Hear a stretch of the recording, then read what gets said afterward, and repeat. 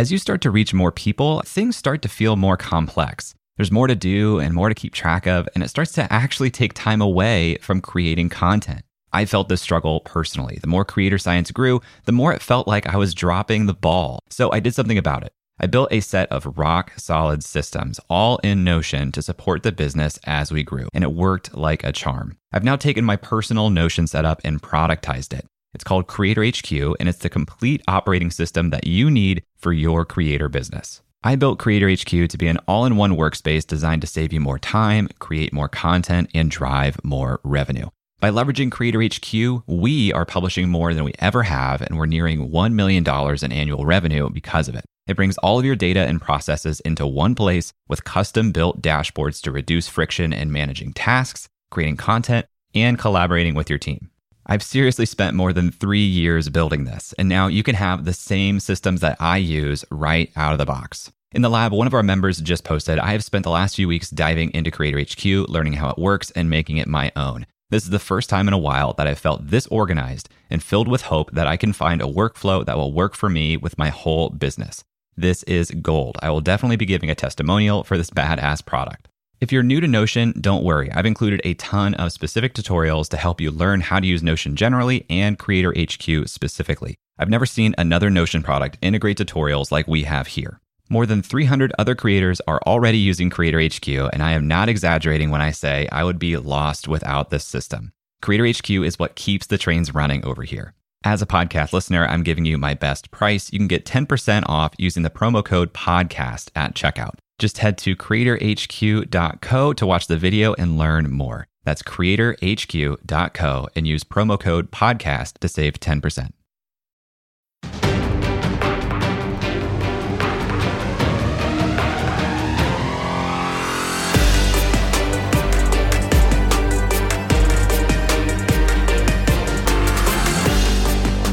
Hello, my friend. Welcome back to another episode of Creator Science. I am thrilled to share with you today's conversation with the wonderful, one-of-a-kind Tina Roth Eisenberg.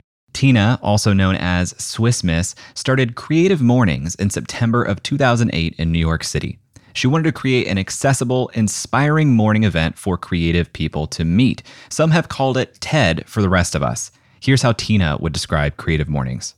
Imagine a breakfast one Friday morning a month for free for the creative community with a 20-minute talk, like super quick, 8:30 till 10, and just a really warm, heart-centered community that gets together in a radically generous way. Today, there are Creative Mornings in more than 200 cities, about 70 countries across the globe, and it reaches 25,000 people per month. And I can tell you, I've attended many Creative Mornings events here in Columbus, Ohio, and I've even spoken at these events before. These meetups are unlike any other meetup I've ever been to. And it isn't the format, it's the people. The people you meet at a Creative Mornings event are some of the most kind, warm, and generous creative people you will ever meet. I'll let Tina describe them too. 2014, we for the first time ever gathered our volunteers. We only saw these avatars on Basecamp talking to each other, and then we invited them for a 2-day conference in New York City. And I will never forget, at the time, my COO, my first hire, Kevin, who helped me scale Creative Mornings from 4 to 111 chapters, he and I were standing in the room in Brooklyn with the 175 people that flew in from 45 countries. And I remember looking at Kevin, and I remember breaking down crying. There was a love palpable in that room of unmatched proportions. In addition to Creative Mornings, Tina is the founder of the designer temporary tattoo brand Tattly and the co-working community Friends Work Here. In this episode, we talk about the beginnings of Creative Mornings, how Tina has scaled it into the global brand that it is today, why we need to get back to making things just for fun, and why you may want to consider financially supporting the organizations you love. I'd love to hear what you think about this episode as you listen. You can find me on Twitter or Instagram at jklaus. Tag me, say hello. And now, let's talk with Tina.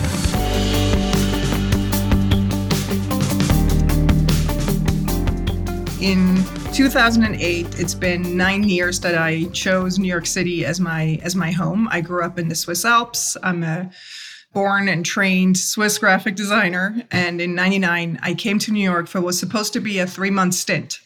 I graduated graphic design and I had this dream of living in New York for 3 months. And I came and within 16 hours found an internship. It was pretty epic. And that resulted within a few weeks in a full-time job offer and a visa. So it was just sort of destined that I was staying in New York City.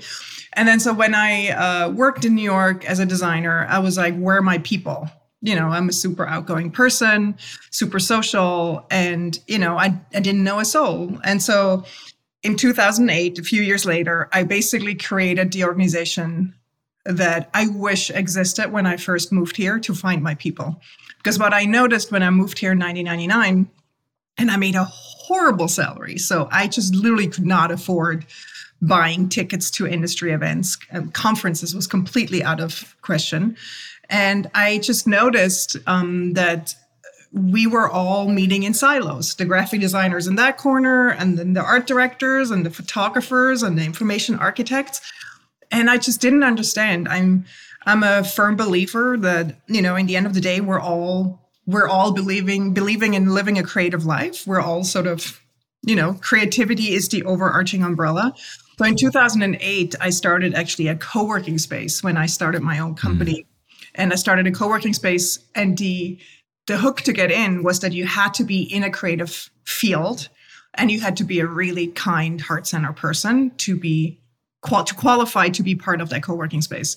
And what I basically noticed is like the magic that unfolded when you're sitting in a space every day with really kind, creative people, and we're talking, there's a developer over there and a designer over here and an illustrator back there. And you can just turn around and say like, hey, can you help me with this? And it was really magical, which then made me realize there's so many more of us in New York City. And, as a trained designer, I love nothing more than prototyping an idea. I scrappily prototyped it. I was like, I just want to invite people in. And I invited people in for coffee and bagels and a talk, a 20-minute talk. I mean, it was so simple. It was so scrappy, and it caught on. And people wanted to bring it into their cities, and now we're all over the world. I love to talk about the very beginnings of things because I think, especially now with everything that we can see online, we often compare like our first version to somebody's 10th version. So it's really nice to drill into people's first versions a little bit. Mm-hmm. So you're saying this first event was in the co-working space that you had. Yep. And did it have a name at the time? Yeah, I called it Creative Mornings. Really? Right from the beginning. Yeah, which is actually amazing. And I have to thank my friend Jennifer, who used to be part of my space. She was working on a proposal. She's an interior designer. And I was like, because first I have a pretty popular blog, which called Swiss Miss. And I was like, should I call it Swiss Miss Social? What should I call it? And she's like, what? And I was like, Jen, what do you think? And she was like kind of stressed out. And she's like, what is it about? I was like, well, we're meeting in the morning and it's for creatives. And she was like, Creative Mornings. And she continued on her proposal. And I was like, oh, it's actually good. I love it. Sometimes the best idea is like, you need that headspace where you can't even overthink it, where you're just like, this is what I'm hearing. This is what it is. Yeah, no, it was a great gift that she gave me. So good. So when you started that first event, did you anticipate it being an ongoing thing at all? No, I had no expectation whatsoever. I'm a big fan of just following my hunches, my intuitions, the wouldn't it be fun feeling. And it just had a thing that would be fun. And then, 45, 50 people showed up. And funny enough is actually that I oftentimes don't mention this, but because it's kind of a detail, but it's not. Because the very first event did not have a talk. And my favorite thing is to, you put an event together and then you go, what worked, what didn't work, what was awkward. And to not having a talk, like I have no problem talking to people in a room, but there's just a lot of people who feel a little introverted. And I was like, this felt a little networky. And the last thing I wanted to do was a networking event, even though in the end of the day, all I want is people to meet. So then I was like, how would it be less networky? And I was like, well, let's put a talk on top of it. So then the second one was actually hosted at Huge, the agency, which at the time was not huge, which is so funny. They were tiny at the time. Funny. And we had 75 people show up. And I was like, wait, what? And then, because I was posting these events on my blog, which reached a pretty large audience, agencies started reaching out to me and said, hey, do you want to, we would love to host you. And to the point where 6 months in, we were hosted at Google, where I was like I have a real I think I have one superpower, and that is noticing when something needs to be nurtured more. Like I just realized there is something here, and I basically just became the conduit for it. I was like, I'm not really sure where this is going, but I'm going to keep showing up. And I think I oftentimes thank sort of my Swiss upbringing for that just doggedness to just keep showing up and just not giving up right away. I'm so grateful I did, because now it's 14 years in, and it's the thing I've built a lot of cool things, and I have 2 amazing kids, but I have to say the thing I'm most proud of, and I think has the most impact in my life for other people, is Creative Mornings. So you did this in your co-working space, and I believe I've heard you say before that in 2008, that might have been the first co-working space that was in Brooklyn? Yeah, the first creative co-working space. This was before WeWork. None of that existed. And it's interesting. I started it out with 6 desks, and we were in this kind of crummy building in Dumbo, right on the water, right on the East River, overlooking Manhattan. And thank God it was such a crummy building. I mean, just to give you an example, we had no heat. We had all these space heaters in the winter. It was brutal. But we were able to break down walls and expand the space. So we went from 6 to 65 in the course of 5 years. Wow. And so in that season of life where you have this crummy building and you're in New York, expensive city, you're providing free breakfast to these people, was that coming out of your pocket? Yeah. Yes. Did that feel like a leap at the time? No. I mean, to me, I don't know. Not that I was like swimming in money, but what was it? I mean, maybe cost me $200, but that was so worth it, seeing the community getting together. Like my currency is really like, I am the happiest when I can gather humans, when I see kind-hearted, creative, good people in a room and they light up and they meet each other and their friendships being made. That to me is my currency. So I never even thought about it. And, interestingly enough, again, along the lines of, what I call the universe was cheering me on. 4 months into running this, I got an email from Ben Chestnut, the co-founder of MailChimp, who at the time, the company was 13 people. And it's like one of the funniest emails I've ever got. And he literally said in the email, my team would pee their pants if I could see we're teaming up. And can I support you? And I remember sitting there going, I don't know. I literally just wrote back, do you want to pay for breakfast? So then MailChimp started paying for breakfast 4 months in. And they've been our patron for over 14 years. And without them, Creative Mornings wouldn't be, like, they literally are our patron. I mean, Ben Chestnut has become a good friend and has just been such a supporter he just really believes in the creative community meeting up and supporting the underdog. So huge, Ben Chestnut, Google, you're mentioning names that have like a lot of recognition now. Mm-hmm. Of course, they were smaller at the time. When you were starting this, how strong would you say your personal network was? Well, I was really lucky because I ran, which I still do, my blog, Swiss Miss, which was so popular at the time. And because of the deck network that Jim Coudal started, made me a substantial amount of money that allowed me to actually go clientless. I had a design studio and then realized that the things that really, really lit me up and made me happy were the things that I did on the side. Creative Mornings. And actually my studio mate, Cameron, always said to me, like, Tina, why are you doing client work? Why are you not doing your own thing? And so I must say, like, I attribute my successes and sort of the daring to take big, scary leaps to the community around me, my co-working space. And in the end of the day, Creative Mornings is basically just another circle, a larger circle of my co-working community. It's exactly the same thing.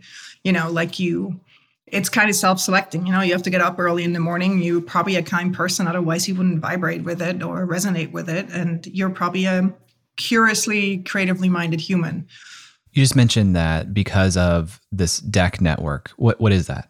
Oh, it was Jim Coudal is the guy that started Field Notes. He's just a really remarkable human. I remember seeing him speak at South by Southwest. I don't remember, maybe 14 years ago. But it was one of those pivotal moments where oftentimes I get that now after I give a talk, where people come up to me and they just like, you could just see the light bulb went off. And Jim was just like super creative guy that he ran an agency and he just did really cool shit. Like he just had an idea and he went for it. And he created this DVD packaging system because they made short movies. And then so he created a product to make DVD packaging really cool, but you can do it yourself at home, so you can distribute your movies. And then he realized he wanted to advertise it to the creative community, but he was like, how do I reach them? Where do I go? And he was such a smart guy. And then he was just like handpicking the design blocks, the design-centric blocks that have his audience, and started an RSS feed sort of ad network. And at the time, it was unreal that I was invited to be part of that. And he just did really well. And the larger your blog, the more money you made. And it gave me the freedom to go clientless, which was a game changer for me. After a quick break, Tina and I talk about the early days of the internet and what we seem to have lost today. So stick around and we'll be right back. If you know me, you know how much I believe in memberships. My membership is the core of my business, and earning an income directly from your audience is one of the most sustainable ways for you to become a professional creator too. So I want to tell you about today's sponsor, Uscreen. Uscreen is a beautiful all-in-one platform that helps content creators earn a living from their videos by unlocking predictable, recurring revenue. You can host private live streams for your members, build an on-demand catalog of premium content, and Uscreen gives you a community hub to interact with your members too. They can access your community from their mobile phone, so your membership is right there in their pocket. With a Uscreen account, you get video hosting, an out-of-the-box website, full payment and subscription management, and plenty of third-party integrations too.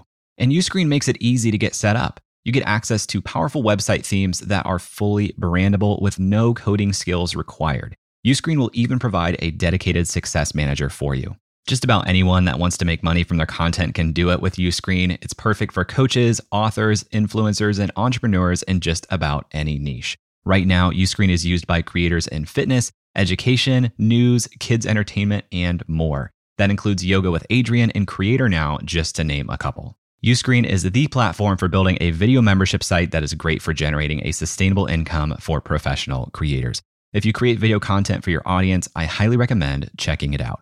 If you're interested in learning more about Uscreen, visit uscreen.link/J. That's uscreen.link/J, and let them know that I sent you. This episode is sponsored by BetterHelp. Last year, my wife and I started talking about her joining the business full time. This is a huge decision, not just for the business, but for our marriage. My wife, being the very smart and thoughtful woman that she is, suggested that we proactively sign up for therapy as a couple to help us communicate better before we started working together. It really helped us have better language to describe how we're feeling and listen to one another, which generally lowers the intensity of any conversation. Now, I had never been in therapy before, but here's something that I didn't expect. It didn't just help our dialogue, but it helped my inner monologue too. The way I understand my own experience has changed based on the tools that I got from therapy. If you're thinking about starting therapy, give BetterHelp a try. It's entirely online, so it's convenient, it fits your schedule, and you can be in the comfort of your own home. Just fill out a short questionnaire and you'll get matched with a licensed therapist. They even make it easy to switch therapists if it doesn't feel like a fit. Get it off your chest with BetterHelp. Visit betterhelp.com/creator today to get 10% off your first month. That's BetterHelp, HELP.com/creator. And now back to my conversation with Tina Roth Eisenberg. I hear about this era of the internet.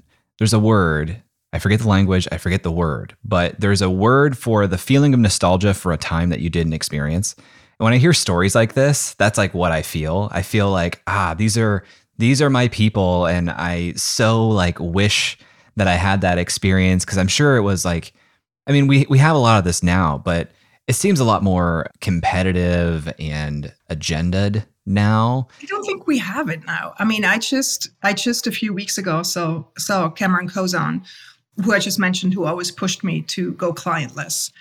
And he and I, over a lunch conversation, actually created a to-do app called To Do. It's like, if you like lists, it's like super simple, super minimal. He's the kind of person that has an idea and builds the thing. And in the early days of Studio Mates, like I remember he met Chris and they created Brooklyn Beta for the super nerds out there. Brooklyn Beta was like the coolest web conference that they did put on. It was just, I remember the first Brooklyn Beta. I sat there and it was literally my Twitter stream that came to life. Like I sat in my Twitter stream and everyone was cool, was building fun, quirky, weird stuff. And it wasn't all about monetization at the time. Like there was this playfulness on the internet. It's probably what you're mentioning now, what you're hinting to. And I must say, like, all I want is to bring those days back. It was just, I remember logging on every morning to, what was that site? Design is Kinky, K10K or something. I know there were these sites that had really my tiny type. Every morning I would come on and I would look like, what is out there? What cool thing have people built? And yeah. There's so much pressure to not use that as the motivation. You look at the opportunity of the internet as a financial model, and it seems like, well, if you're not optimizing for that, what's the point? You're kind of wasting your time. So we'll expand on that because I have a lot of questions along those lines. But can I just hook in for a second? Yeah. Because I think that's the problem. I've built multiple companies. They came out of the sheer, wouldn't it be fun this existent, and like the joy out of building it. And guess what? The money came on its own. And I truly believe if we went back there a little bit, just building things for the sheer sake of it's fun that this thing exists, I think it would do all of us good. I agree with you because I hear you talk about radical generosity as the business model. And I think to myself, how can that exist in today's world? And especially in New York, where like things are so expensive. And I aspire to the courage that you have to leap into that. Part of the reason I wanted to have you on and talk about it is because... Jay, maybe it's not courage. Well, I don't know, because on the other end of this, like we're talking about Creative Mornings it's in 224 cities, 67 countries. How many? 226. 226 cities. Almost 70 countries, maybe 70 now, gathering 25,000 people a month. So you have some experience of taking these leaps of wouldn't it be fun and seeing that close the loop and work out. Yeah. One quick question I have for you in terms of how you compartmentalize things, even if you're not optimizing for like a financial return, there are still opportunity costs, right? Mm-hmm. Like anything that you say, wouldn't it be fun and start putting time into, that's time that you can't put towards To-Do or your blog or Creative Mornings. So how do you think about that? How do you think about when you say, wouldn't it be fun? And in fact, I think it would be fun and I'm going to explore it. Well, to me, I'm a fairly spiritual person. So I don't know if this is awkward, but I am a big believer that we're like, in the end of the day, it comes down to vibration, and joy and love are really high vibrations. And they are just super attractors of all of the good things. So to me, if something really lights me up, if I can sleep at night because that thing needs to exist and come through me, and it's just so much fun to do it, I will do that, even if monetarily it might not make sense. Because I have proof after proof that it works. I mean, just to give you an example, the To-Do app, that's really, really super simple list-based To-Do app that came out of a lunch conversation with my friend Cameron, where I saw him use one that I really didn't like. It has too many bells and whistles right before we sat down for lunch. And I said, dude, man, you like that app? And he's like, wow, you have like strong opinions. And I was like, yeah, exactly what I want. And I'm a user interface designer, and I sketched it out. And then he just looked at me, and he's so cool, Cameron. He's like, Tina, design it and we'll build it for you. And 48 hours, right after lunch for 3 hours, I sat down, I designed it. 48 hours later, we had a working prototype. And we started, people started using it in their browser. So you saw it on everyone's screen as the landing page. It's like a week in front of you, and it's really great for organizing your week. And everyone was asking for it. And eventually he and I just said, you know what, let's just give it away, because we had to hard code people in. It was super awkward. And then we made this really ridiculous, probably politically a little incorrect website. He made a video that was hilarious, basically saying, if you use this app, you'll have more dates. And, it was wow. But it was fun. And we launched it to the public saying, hey, take it, use it. this is a gift to the world in December 10th, I think, in 2010 or 12. And I remember a few hours later looking over to Cameron, and he was green in his face. And he's like, Tina, I don't know what's happening, but the servers are going to melt. So within 2 hours of launching, Fast Company wrote about it, an article, and said it's the best to-do app of 2010. Seth Godin shared it. Like, it was just exploding on the internet. And I was like, whoa, and then eventually, like, we made it free for years, but it really, for people that don't know, but server cost is real, maintenance cost is real. And then we switched it to a really affordable paid model, and people love it, and we're using it. And it was completely accidental business. But to me, it's like the universe showing you when you build something from a really pure, excited, loving place, people just sense that. It just vibrates on a different level than something that you purely build for the sake of making you rich. Have you found that you need to surround yourself with people who feel the same way about energy and spirituality? Because I imagine, if I'm on the Creative Mornings team and you're like, hey team, by the way, I just had this idea over here and I've got to follow it. Some people might feel a certain way about that. Like, well, what about what we're working on over here? Have you found that it's changed or necessitated a certain type of people around you? Well, that's a really good question. I would say you don't have to be spiritual to work with me, but you have to respect my deep, intuitive way of navigating the world. And if I have one superpower, like if I have one freaking superpower, when something keeps me up at night, when I'm excited about something, I will enthusiasm bulldoze you to the point where you don't know what's happening to you. And you just go like, she's onto something. I cannot say no. Like I can get people excited about something, and sometimes that's all you need. Like, because confidence is impressive and enthusiasm is contagious. I'm sure you must probably remember some moments when somebody was so excited about something that you kind of get it's contagious. You cannot not think, okay, let's do it. I've been thinking about this a lot lately because I used to be really focused on confidence, and more that has evolved into the concept of like belief instead. And I feel like enthusiasm comes from a place of belief. Like I believe this to be true and this to be a good idea and this to be the right next step. And I think people are attracted to enthusiasm, belief. People like certainty. They like feeling like this person has certainty because now I feel more comfortable having certainty as well. Yeah. And also, this is a bit of a tangent, but it was one of the biggest aha moments of my life is, Creative Mornings is currently still built entirely on partnerships. And so I'm the person talking to the CMOs of big giant tech companies or their founders and trying to convince them to support the organization. And at one point I was sort of like having a down day and I was talking to my dear friend Sharon and I said, Sharon, I just don't like sales. And she laughed and she looked at me and she goes, Tina, you need to reframe that. And she says, sales is nothing other than a transfer of enthusiasm. And I just sat there and it hit me, and especially when you're trying to sell something that came out, like that is like so deeply ingrained in your own personal values. It's super easy to do. And that always stuck with me. I love that. I love that frame because so many people struggle with sales, but we're all selling something constantly. We're selling ourselves, we're selling our ideas, we're selling why you should care about whatever it is we're trying to say. This is something worth caring about. Love that reframe. Mm-hmm.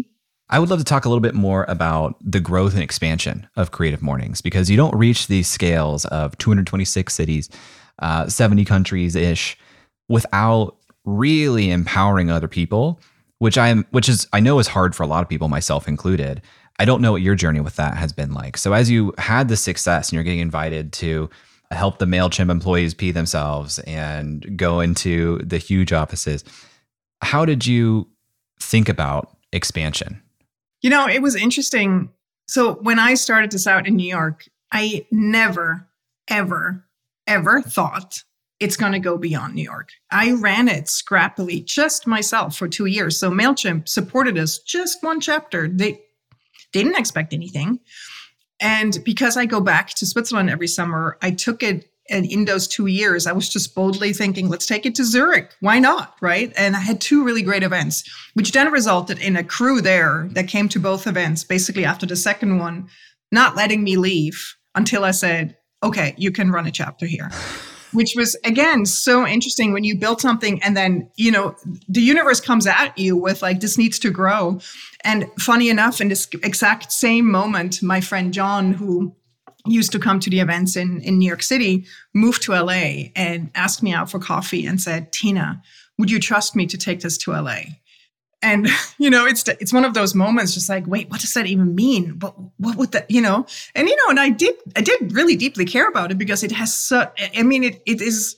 it is an extension of my values. The way I have set up these events, the way they feel, the warmth I care about. So I was wondering, how would this translate if I give this to someone else? And then sort of realized I had to create through conversations with friends. They helped me sort of figure it out. And what I had to create is basically say, yes, I knew these 2 people, like they were good people. And I had to give them the non-negotiables. Here are the things that you have to adhere to. Like it has to be on a Friday in the morning. It has to be free. You have to provide coffee. You have to upload the talks and you have to thank the partners. And that was and it has to be free. Sort of the non-negotiables. And then I always said, but then go experiment, make it your own and tell me what you find out and tell me what works.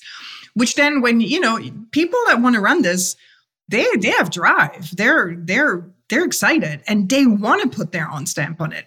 And I have learned, even as a boss and through this experience, when you trust people, when you make someone feel seen and trusted, they grow and expand and surprise themselves. Like deep trust. To me, like I always say, trust breeds magic. And Creative Mornings is that. Mm-hmm. What we have learned over the years is just to really figure out who is the right personality, what is their value system to make someone a host. Like you have to really jump through a shit ton of hoops to become the host of a city. But man, once we realize, think you're the right person, we give you what I call the key to the Porsche, to our back end, to everything you need. You're being supported. And we say, go, have fun, and report back, right? And that trust, all of a sudden you have this global brand in your back. You can go and knock on anyone's door and say like, hey, I'm so-and-so. I'm the host of Creative Mornings. This is a global brand. People have, there's one chapter we had to shut down in 14 years because they abused it. Mm-hmm. One chapter. Can you imagine that? Like the goodness that comes out of people, to me, is just a testament that people are inherently good. That's one of the reasons why I put on this event series. Like Creative Mornings is a celebration of and a reminder that people are inherently good. And I feel like in our day and time right now, that is lost. Like people feel, pushed down. They feel sarcastic. They feel like there's no hope. They feel alone. I do feel like that there's 2 states of operating in life. You're either operating out of a place of love or out of a place of fear. To me, there's nothing in between. And if you want to live a courageous, beautiful life and design your life like sort of in a heart-centered way, you need to be in a place of love and you need to be in a place of feeling safe and feeling, like that you can be yourself. But if you're like most of us these days are operating just plain out of fear, and you don't make any good decisions. You don't attract anything good. You don't make decisions that expand you out of fear. So I feel like sort of, Creative Mornings, I don't know if you've been to an event, but I have. Yeah. So when you go, like a lot, I see it in people, how they come with their guard up and they're like, what's the catch? Why is this free? What are they going to do? Are they going to bombard me with emails? And then, it just feels really good. And you kind of relax into it and you go like, oh shit, this feels good. This could be life. My work could feel like this.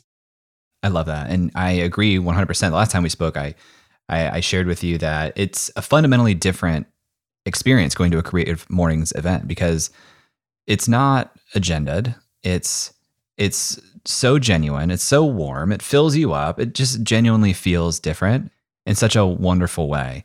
You said so many things that opened up 3 different loops for me that I'm going to try to traverse here to go through. The first thing you mentioned, actually, it was the second thing. You said people have to go through a lot of hoops to become a chapter leader for Creative Mornings.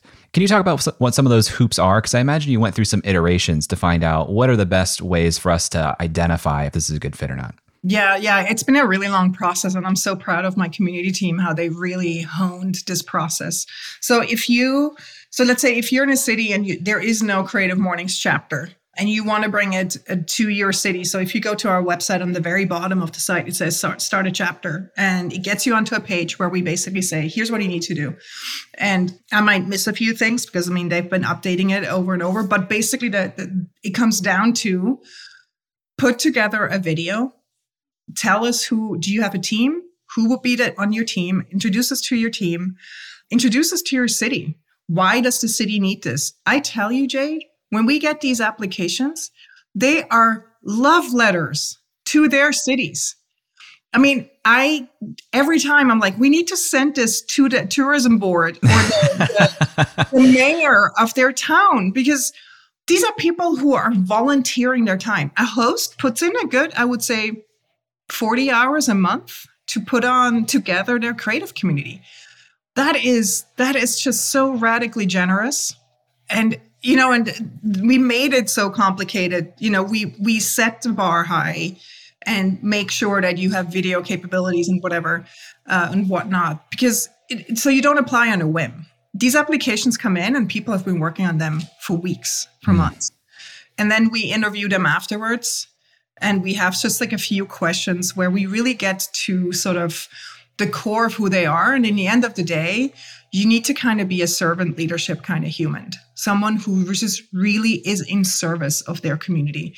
And that's a very specific type of human. And I tell you, Jay, the biggest moment that just moved me to tears was when in 2014, we for the first time ever gathered our volunteers. We only saw these avatars on Basecamp talking to each other, and then we invited them for a 2-day conference in New York City. And I will never forget, at the time, my COO, my first hire, Kevin, who helped me scale Creative Mornings from 4 to 111 chapters, he and I were standing in the room in Brooklyn with the 175 people that flew in from 45 countries that run the events around the world.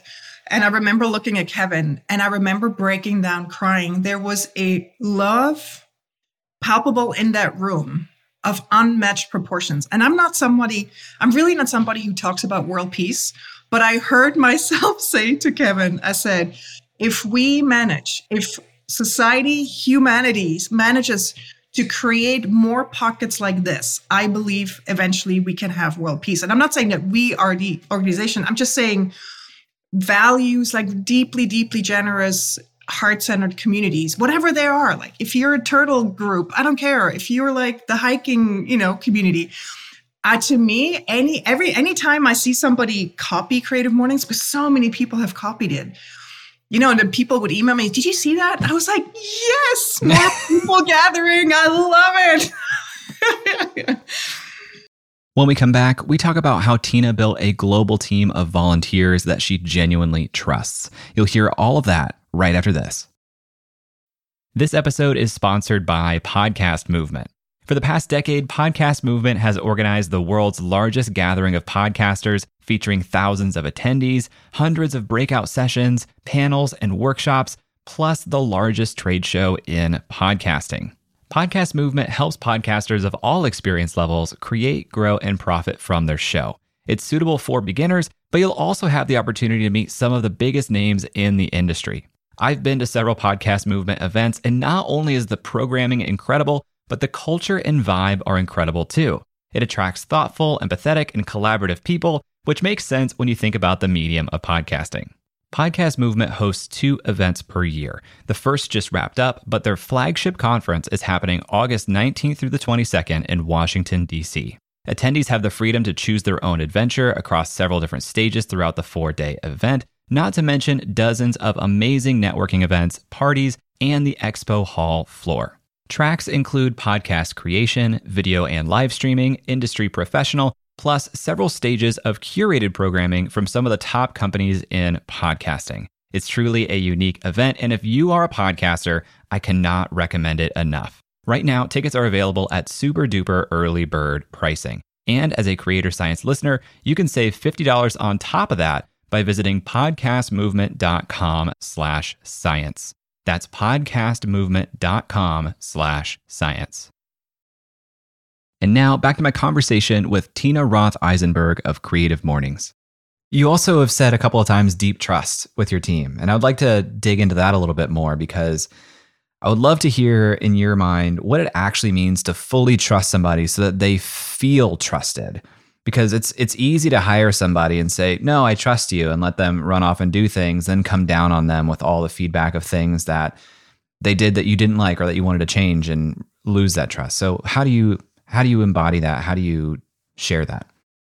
Well, I think what it comes down to, maybe I need to take a step back. I grew up in a somewhat emotionally unsafe home.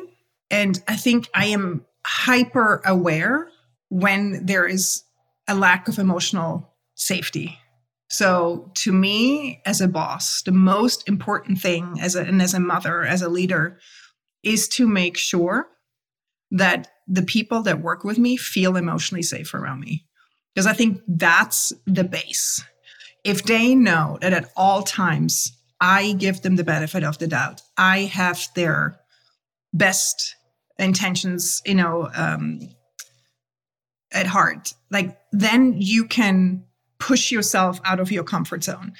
There's, of course we make mistakes. I make mistakes. And then we laugh because, luckily it's not that somebody dies on the operating table, and I have figured out so many things. I started another company called Tatley. It's a product company. I had no business running a product company. I knew nothing about it, but I just figure everything is figure outable. And if you have people who are resourceful and you give them the feeling you can do it, then let's go and let's do it. It might take longer because, if you had someone who's done it for years, then, but whatever, it's fine. But to me, my personal definition of success is when I see people growing around me. My license plate says expand. My life is all about expansion. I want to grow as a human on every level. And to me, work needs to be part of that. Work to me is a playground of your future self. And we should not accept anything else other than having loving environments at work where you feel safe and that you can, go out on a limb and you can take risks. I don't know if this answers your question, but I think it all starts with me being just a really heart-centered boss. And if you heard how we talk in our team meetings, the word love is something that we say a lot. We have these weekly check-ins where one of our favorite things that we do, it's basically just a undercover heart alignment, I call it. We call it cherries and pits. So we start our weekly team meeting by saying, share something good that happened since last week and share something that's maybe a little hard. And I remember some of our people that joined us maybe from more traditional, more like corporate backgrounds, they were so rattled by that because they were like, oh, it has to be professional or whatever. And then they realized very quickly, no, we share deeply personal things in those meetings. We show up as who we are with the messiness of our personal lives. To me, there's not really a difference between who you are at work and who you are at home. I know a lot of people roll their eyes right now. I don't care. That's how I roll. And that's how I've created very loving and very warm-hearted work environments. So that's just my approach to it. And I do have a lot of former employees that moved on to other companies and come back to me and go wow, there is nothing out there like this. I believe it. That's part of what drew me to a life of entrepreneurship and doing my own things, because then you can control your environment and build the environment that you want and want to give to other people. And I'm so deeply interested in the model that you have and the way you empower people, because these chapter leaders aren't full-time employees. You are putting a lot of trust in them, carrying the brand of a thing that you care about a lot. If you could go back, is there anything that you would do differently or sooner in the way that you allowed different chapters to spring up and grow the brand as wide as it has today? Well, the one thing that it's not that this is not a regret, but what I am thinking a lot about right now is sort of the sustainability, the future of our organization. We built Creative Mornings. It's free around the world on partnerships. So basically, companies like MailChimp and Adobe and big tech companies have sustained us. Their marketing budgets, basically. And that world is changing. Like everything's changing, and it's much harder to come around these days to get into these budgets. And so I've been thinking a lot about sort of the future and how can I make sure Creative Mornings is going to be around in another 50 to 100 years. To be very honest, Creative Mornings, I would have not dared to say these words a few years ago because I know that word can trigger people. But in the end of the day, Creative Mornings is church for creativity. We have all the elements of church. We gather on a regular basis. We have a sermon. We have like a prayer, which is our manifesto. And it's deeply community-based and it's free. So I want this to exist for another 50 to 100 years, but I can't do that. I can't hold the partnership conversation. So I'm thinking a lot about, is there something I could have done sooner to sort of make people help sustain the organization? I feel like we've been trained that a lot of things are just magically free. And I have unfortunately seen businesses that I really care about die during the pandemic. And I wish I would have known they were struggling. I honestly, there's some businesses like that. Just to give you an example, there was this community acupuncture center a block away from my office, from my home, that I went to every week. It was grassroots. It was amazing. It was sliding scale. If I would have known they were struggling, I would have deeply, grabbed in my pocketbook and I would have supported them. And I was like, damn, why, businesses are dying and we don't know, and we love them and we're going to miss them. So I feel like there's something that needs to happen. This is something I think about a lot right now, is that this notion of what is something I would miss if it was gone? An organization, a coffee shop, a blog, whatever it is. And what am I doing to support it? What am I doing to make sure it doesn't disappear? So I've become very intentional in actually really paying my NPR donations and, supporting blogs and doing the Patreons. And I feel like there's a shift that needs to happen in society if we don't want to end up just with the giants of the Googles and the Amazons. But that's a shift that I think will take a moment, for us to really get there. But that's the one thing, just to go back to your question, is like, I wish we would have started a little sooner to say, do you want to support us? Because we have never let the community support us. And I just want Creative Mornings to be around for a long time. I appreciate you sharing that. That's a vulnerable thing to share. So thank you for saying that. And I think we're actually in a unique moment in time where, because we're all media companies, actually a Seth Godin talk at Creative Mornings, because we're all media companies, we're in the unique position of appreciating patronage differently and better than ever before, because we know what it feels like to get a heart on our photo on Instagram, and we know that we can give that feeling to other people too. And I think that kind of fractals or chains all the way up to understand that, we like feeling supported. We have that power to support other people. So it does seem like if there is a time to nudge society and culture in that direction, this might be a uniquely good time for that. Yeah, I think so too. But it will take some heavy lifting in ongoing educating of the people that, to be very honest, I am worried about the year ahead of us. I really am. It keeps me up at night.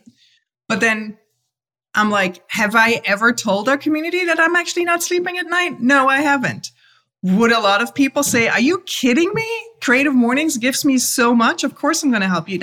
There's also a bit of a pride thing, and how are we going to do it? But that's the sauce I'm in right now, trying to figure out.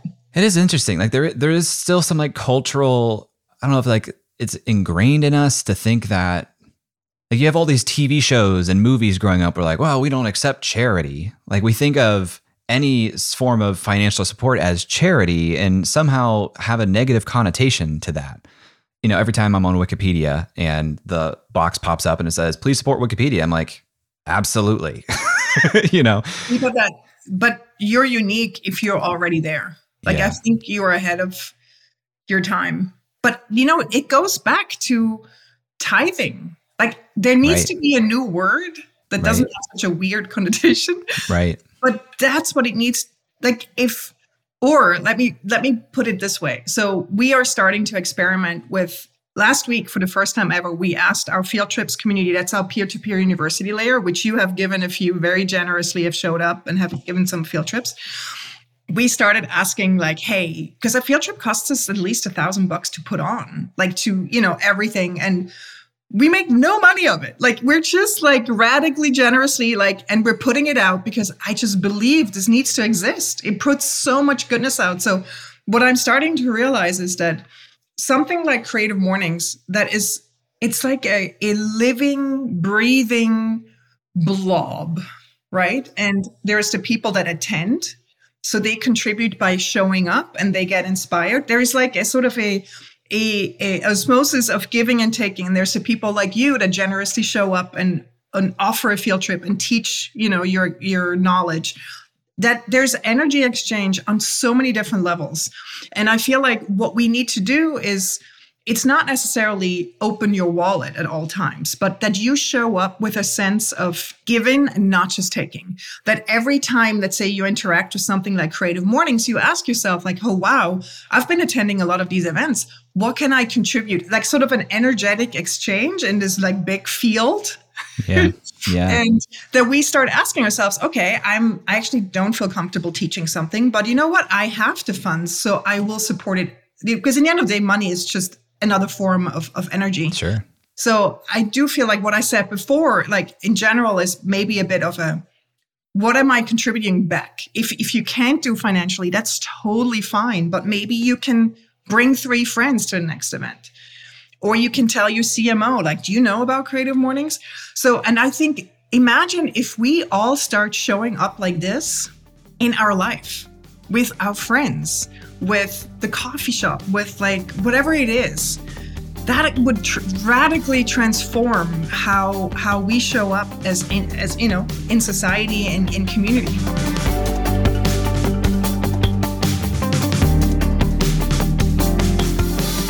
If you want to learn more about Creative Mornings, visit creativemornings.com and search for a local chapter. If you've never been to a Creative Mornings event, I highly, highly recommend it.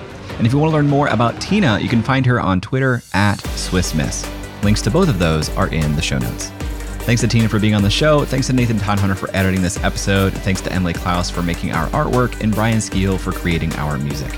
If you like this episode, shoot me a message and let me know. You can find me on Twitter or Instagram @jklaus. And if you really want to say thank you, please leave a review on Apple Podcasts or Spotify. Thanks for listening, and I'll talk to you next week.